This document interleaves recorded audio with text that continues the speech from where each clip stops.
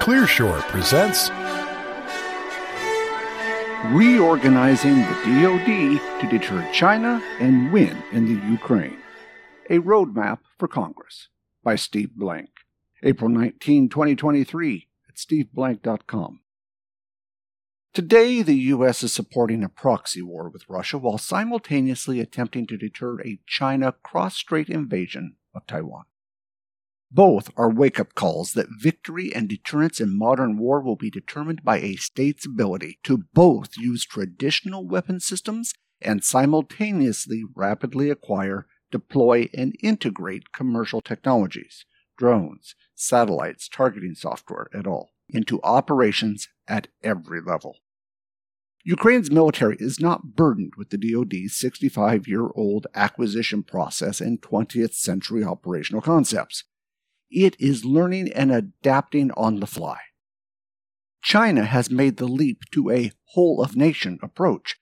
This has allowed the People's Liberation Army to integrate private capital and commercial technology and use them as a force multiplier to dominate the South China Sea and prepare for a cross-strait invasion of Taiwan. The DoD has not done either of these. It is currently organized and oriented to execute traditional weapon systems and operational concepts with its traditional vendors and research centers, but is woefully unprepared to integrate commercial technologies and private capital at scale. Copying SecDef Ash Carter's 2015 strategy, China has been engaged in civil and military fusion, employing a whole-of-government coordinated effort to harness these disruptive commercial technologies for its national security needs. To fuel the development of technologies critical for defense, China has tapped into $900 billion of private capital in civil and military guidance, that is, investment funds, and has taken public state-owned enterprises to fund their new shipyards, aircraft, and avionics. Worse, China will learn from and apply the lessons from Russia's failures in the Ukraine at an ever-increasing pace. But unlike America's arch strategic rival, the U.S. to date has been unwilling and unable to adapt and adopt new models of systems and operational concepts at the speed of our adversaries.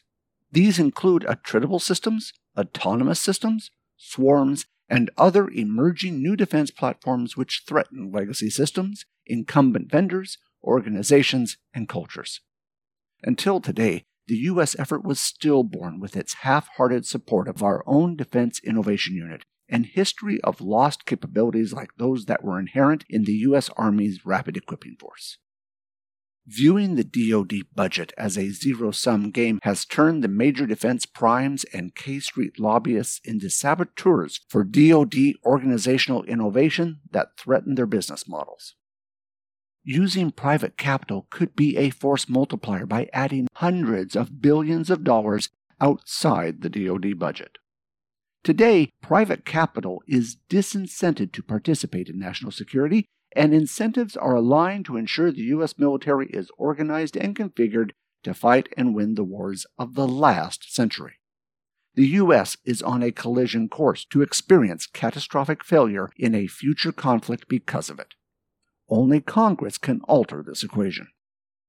For the U.S. to deter and prevail against China, the DoD must create both a strategy and a redesigned organization to embrace those untapped external resources, private capital, and commercial innovation. Currently, the DoD lacks a coherent plan and an organization with the budget and authority to do so. A reorganized and refocused DoD could acquire traditional weapon systems while simultaneously rapidly acquiring, deploying, and integrating commercial technologies. It would create a national industrial policy that incentivizes the development of 21st century shipyards, drone and satellite factories, and a new industrial base along the lines of the CHIPS and Innovation and Competition Acts. Congress must act to identify and implement changes within the DoD needed to optimize its organization and structure.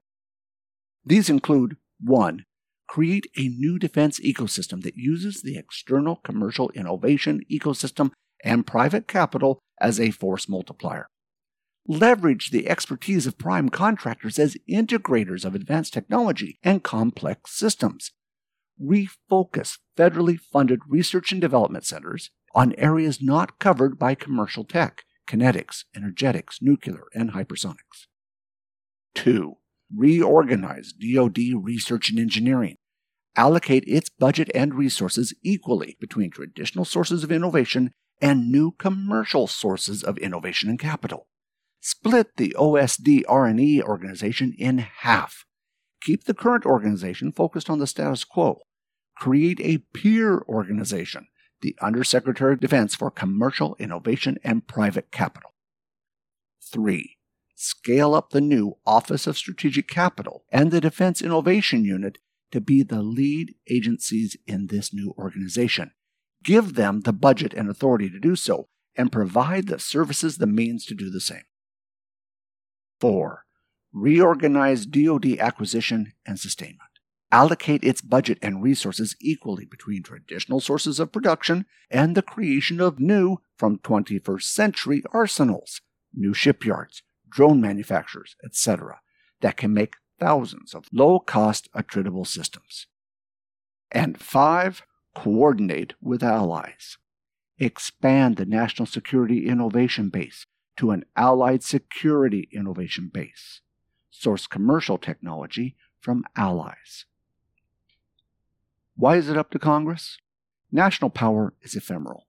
Nations decline when they lose allies, economic power, interest in global affairs, experience internal or civil conflicts, or miss disruptive technology transitions and new operational concepts. The case can be made that all of these have or are happening to the U.S. There is historical precedent for congressional action to ensure the DoD is organized to fight and win our wars. The 1986 Goldwater-Nichols Act laid the foundation for conducting coordinated and effective joint operations by reorganizing the roles of the military services and the Joint Chiefs and creating the Joint Staff and the combatant commands. U.S. Congress must take Ukraine and China's dominance in the South China Sea as a call for action and immediately establish a commission to determine what reforms and changes are needed to ensure the U.S. can fight and win our future wars. While parts of the DoD understand we're in chaos to deter, or if that fails, win a war in the South China Sea, the DoD as a whole shows little urgency and misses a crucial point. China will not defer solving the Taiwan issue on our schedule. Russia will not defer its future plans for aggression to meet our dates. We need to act now. We fail to do so at our peril, and the peril of those who depend on U.S. security to survive. Thanks for listening, and we hope you enjoyed the show. We would like to hear from you, so please send your thoughts to comments@clearshore.us or visit us at clearshore.us. If you would like this show delivered to you automatically, you can subscribe to the Clear Shore podcasts on iTunes. Wishing you all the best until next time.